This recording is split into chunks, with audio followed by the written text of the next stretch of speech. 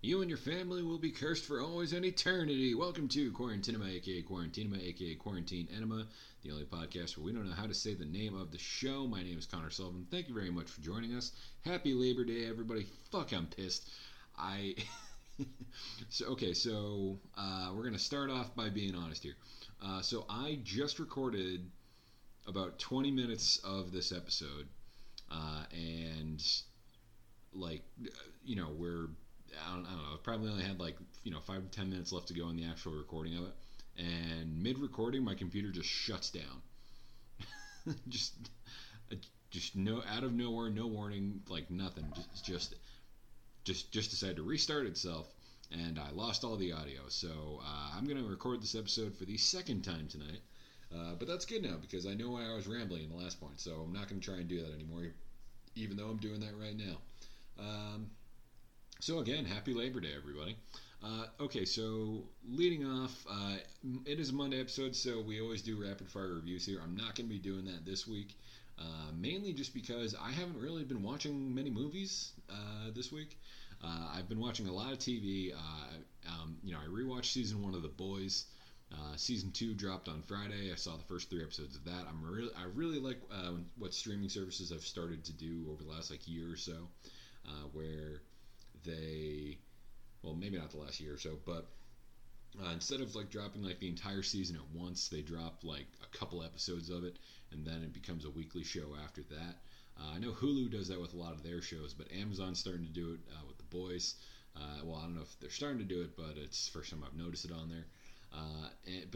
So I've been rewatching The Boys. I rewatched The Mandalorian this week. Been watching a lot of New Girl. Which I mentioned that on a couple different episodes now. How the fuck has no one told me about this movie? That movie, that show. That show is so fucking funny. I've been laughing my ass off. Brenda's seen it before, so she knows what's coming. I have no idea, but that show is just so fucking funny to me. Why don't we just get right into movie because we've already done it tonight.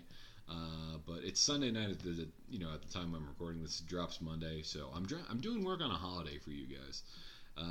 Today we're gonna be talking about one of the underrated classics of the early 2000s, in my opinion. We haven't done many PG movies on here, but I always like doing them. Just going back and visiting movies from my actual childhood. Not just I don't know. I think the last one we did that wasn't a PG-13 or R-rated was probably Finding Nemo.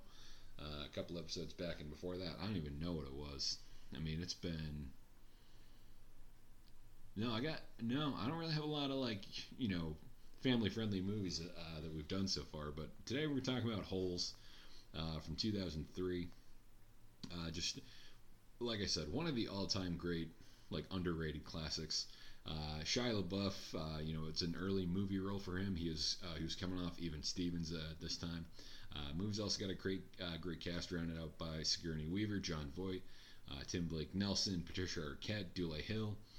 And then you also got the Detent Boys with Cleo Thomas as Zero, Jake M. Smith as Squid, Byron Cotton as Armpit, Brendan Jefferson as X-Ray, Miguel Castro as Magnet, Max Cash as Zigzag, Noah Politic as Twitch, and Zane Holtz as Barfbag. Where do I begin? Even though I've already done this, I forgot where I started. I just love this movie. I love this book. When I was a kid, I wasn't a big book kid, but I had to read the book for school, and you know what? Lo and behold, school was actually right about something. I really like this book, and the movie is a very loyal adaptation of the book. Partially because the guy who wrote the movie is the guy who wrote the book. Louis Satcher was tasked with writing the screenplay for this, and it's just a good old throwback adventure story. It's such a well written story. Everything from how all the people involved are intertwined in these weird ways that in a story that lasts over 100 years really. And everything with the Yelnatz's and family curse and the Zeronis and Kiss and Kate Barlow and Camp Green Lake and Sam the Onions and the Warden and just it's all related. in some ways. So it's very well written in that regard. And the characters are fun too. The D-Tent boys, there's a lot of fun to be had with those guys. A lot of the like older experienced actors, they're actually having fun being in a kids movie. It's obvious. Guys like John Voight, Tim Blake Nelson, Sigourney Weaver.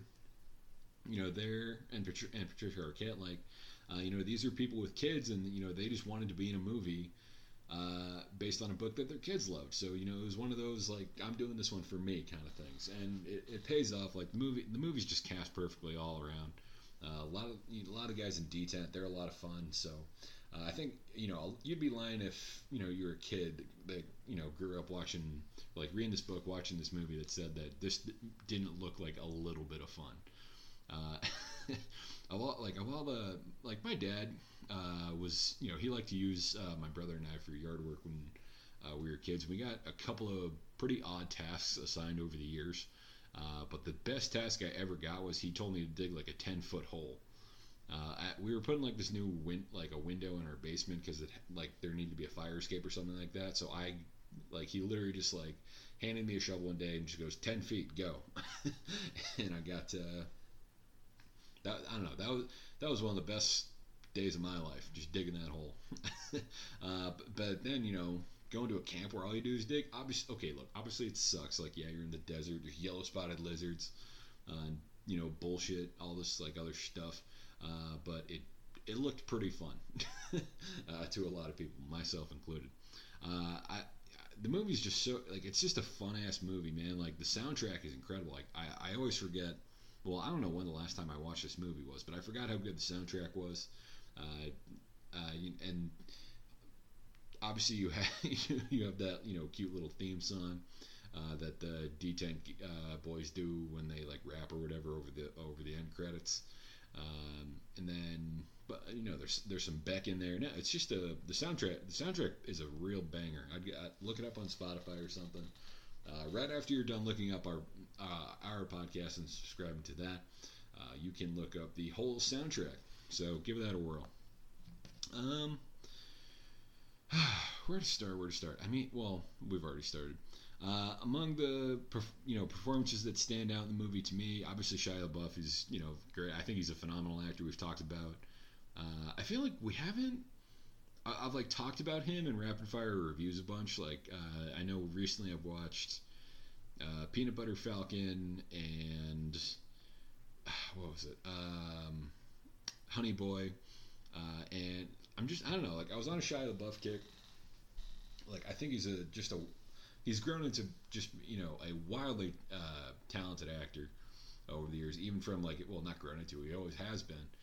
But I've really enjoyed watching his career because he's one of those guys that I feel like I've grown up with. I watched him on Even Stevens, then when he starts making movies or more adult movies. There's Disturbia and the Transformers movies, which I didn't really like Transformers, but still fun to see him in that. He was in that shitty new Indiana Jones, and then he kind of stepped back. From all these shitty blockbuster movies, and he starts doing some art house stuff. He went through a phase of just life is art. Everything I do is an art piece or something like that. Just one of those bizarro phases. He had this ponytail, or one dreadlock, whatever you want to call it. But then, he kind of moves past that. He's able to mature. He's done a bunch of great movies since, the ones I just mentioned. Fury sticks out to me. That is just a fucking awesome movie, and he's really, really good in that one. It's been on AMC a lot lately, so look it up if you get a chance. I know he's done American Honey, Man Down, and Nymphomaniac. Can't say I saw Nymphomaniac, but Lawless in 2012. That is a good fucking movie. I believe it's on Netflix now. It's got Tom Hardy, Jason Clarke, Jason Clarke, Jessica Chastain in it, Guy Pearce. Look that one up. That's a really, really good one, especially if you're a Shia LaBeouf fan. But also in the cast, like I said before, everyone's cast really well. John Voight is Mr. Sir. It's fun to see him having some fun with a character. He's not really like a traditionally like fun actor, so it's cool to see him, play one of these guys. I've Tim Blake Nelson. I love everything he does, everything he's in. Uh, and as Dr. Pendansky here, I think he's just perfectly cast for that, and just that like southern, like dimwit, but who's just like has this like perky like humor to him, but he's also pretty, like a pretty hateable guy. Sigourney Weaver, very intimidating as the warden. Just she plays a dislikable character, and it's very easy to not like this character, thanks to her performance. Then you get, Dule Hill and Patricia Arquette, the Sam and Kate Barlow, dynamic. I think they're, it's fun to both see them in it. I didn't really know, I didn't know who Dule Hill was at the time. I had seen Patricia Arquette before, but then a few years back I watched The West Wing in its entirety, and that's how I know Dule Hill. Rick Fox plays Sweet Feet. How the hell does a guy who's 6'7", I don't think he was cast very properly. Rick Fox is he's 6'6". Obviously played in the NBA, won a couple of titles with the Lakers, maybe with the Spurs too. Maybe I'm thinking of Robert Horry, but the fastest guy in baseball is not 6'6". The slowest guys in baseball are 6'6". If you have a guy who can steal bases like that at 6'6", he's got to be a first ballot Hall of Famer, generational talent. I don't know why they cast Rick Fox as a fast guy, but he never stands up in the movie, so maybe you don't really get to see exactly how big he is. But whatever, that's all I gotta say. Henry Winkler's, as always, dude's a comedic legend. I think among the Detent boys, they're all cast very well. They all have their own little gig. I think my favorite when I was a kid was Zigzag, played by Max Cash. I think it's probably just has something to do with the fact that he's the tall one, and I was bigger than everyone growing up, and he had the deep voice and this crazy hair, and I was just that's me. 11-year-old me was just that's yeah, I'm in Detent. That's who I'd be. But no, none of them stand out as a whole, just because they all get their own chance to shine. If anyone does, well, obviously Zero does, but he's more an integral part to the story. The rest of the guys are just, they're the Detent crew. Brendan Jefferson is X-Ray. He gets probably the most chance to shine, especially with him being the alpha in the group. And I think they all do a great job. The movie's very well cast, top to bottom, and like I said before, the writing is absolutely incredible in this. It's just a good ass adventure story. I think adults and kids alike can love this movie. It's one of those generational it very well. There's nothing in the movie that's just what the fuck is this? But no, it's like I said, I watched it as a kid for the first time, and I still really enjoyed it watching it this time. I think this is gonna and I think I'm going to enjoy this one for a long time, just because the story is so good, and the movie doesn't really date itself in any way. I vaguely remember my parents enjoying this movie as well. I think it's a movie that a lot of people who grew up watching it, they're probably going to show it to their kids now with Disney Plus and stuff like that. Maybe a lot of little kids that didn't have access to this before will, their parents will show it to them, and you get another generation of people who love Holes.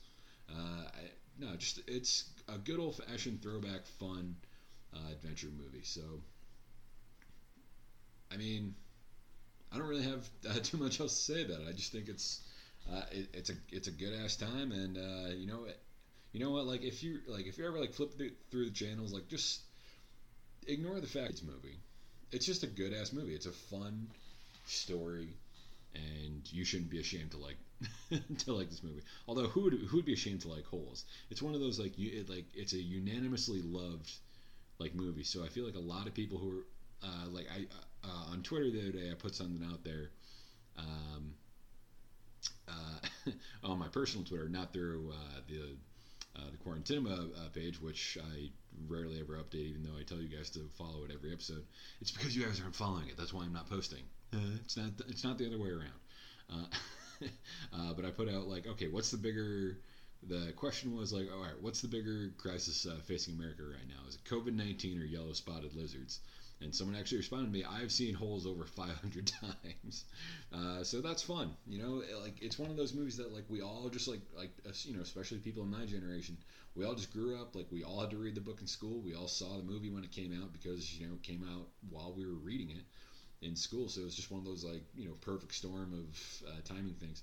I remember, oh boy, like the Scholastic like book fair that would come to school and stuff like that. Everyone had these things. Like the book fair was just like set up for a week and like you got to go and buy books.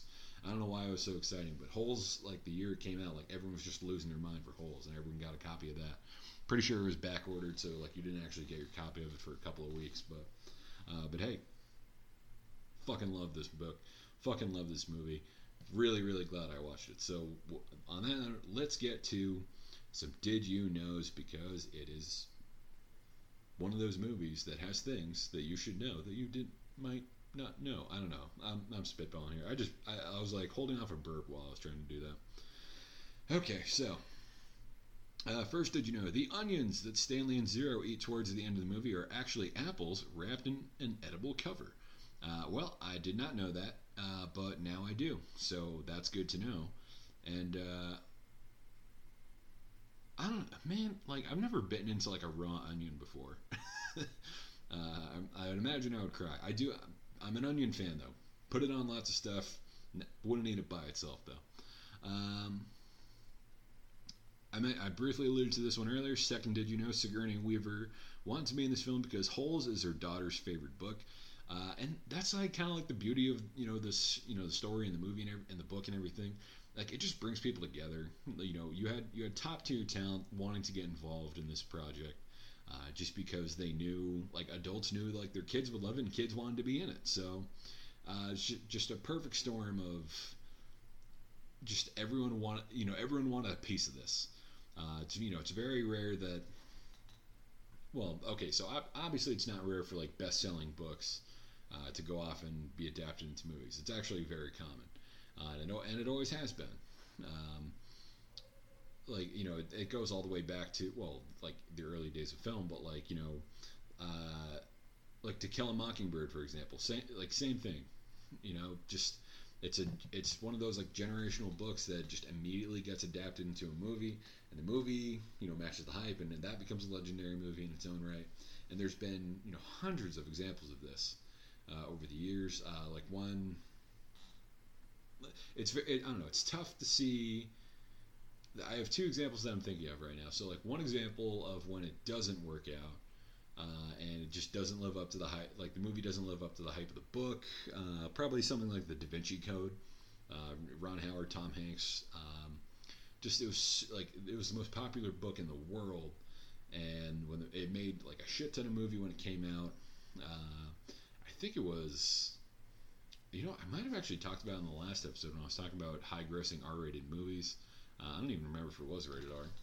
I'll look that up real quick. But like that's an example of just a bestseller that just like they rushed the movie a little bit, and it just it doesn't really translate to the screen as well as it should. Da Vinci Code is PG-13, so we can all go see it as long as we're of age. But another example of like a recent bestseller, like Gone Girl, like that one hit the shelves, was great, everyone loved it, immediately got adapted into this major motion picture, got nominated for a couple Academy Awards, I think. But that one was great too. Same thing as this one, where the author ended up writing the screenplay. So it's I like when they do that. It's like this, it's obviously you get a much more loyal adaptation of the novel, but there's just like something about like the voice that like Holes, like the book and the movie are like one, like you could read the book along with the movie and feel like you're not really missing anything, just because like all the characters' appearances and the dialogue, it's all written down to a T. Just I don't know. I'm glad that the same guy ended up writing the movie. Okay, so Third and final, did you know 9 bearded dragon lizards were on call for the parts of the lizards in the film? A non-toxic children's finger paint was used on the lizards to make them appear bright in color. Computers helped create some of the lizard action and production created in fake, lifelike lizards for some of the other scenes. I was terrified of yellow spotted lizards because of this movie. I don't know why I was, because I lived in the woods in Massachusetts, and they kind of seem like a desert animal, but that's just part of the fun of this movie. You know, I don't even think they exist. But no, it's just yellow spotted lizards were absolutely terrifying, and like growing up, that maybe that's like the one thing about this movie. I'm just like, oh, like that's what they were scared of, was like those things. But obviously, you know, it's the poison and the venom and stuff like that. But I don't know. It was just one of those things. I'm sorry, I already did this podcast. It's really hard to be enthusiastic about. So, but like I said, we're not doing any rapid fire reviews today. I'll save some for next week. I promise I'll watch some movies this week. So that's on me. Hand up, bad host.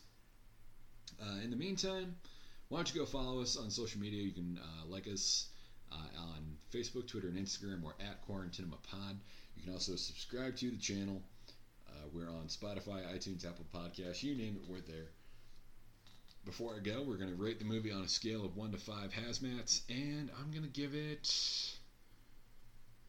I feel like I don't remember if I've used the word perfect or not, but because it's not, at least compared to some of the other movies that I've given 5s to, but I'm going to give this one a solid 4, like a hard 4. You know, it's so good. The story's great. The acting's great. It's you know, as time's gone on, it was a little cheesy. I remember the D-Tent guys like being in it a lot more as a kid, but like this time watching it, I was like, they're only in like a couple of scenes, and like they're not as fun as I remember them being. But I don't know. So that was like one of the disappointments in rewatching it for me. But all that being said, still a very good movie. I love, you know, like I said, love the story, love the acting, love everything about it. Just comparatively speaking to some of the other movies I've given higher ratings to, it's just not in there quite yet. But a 4 out of 5 for me on Holes. And everyone, I hope you all have a nice and happy Labor Day. Hopefully there's labor to be had. I don't know. Labor Day is like one of those things. Like it was designed to celebrate. Like it was designed to celebrate working, but now it's become like you know, just the ultimate day off from working. But I don't know. Take it from a guy who's been celebrating Labor Day for the last 4 months. Anyway, that's going to do it for me. Thank you, everybody, and remember, don't be a hero. Stay inside and watch a movie.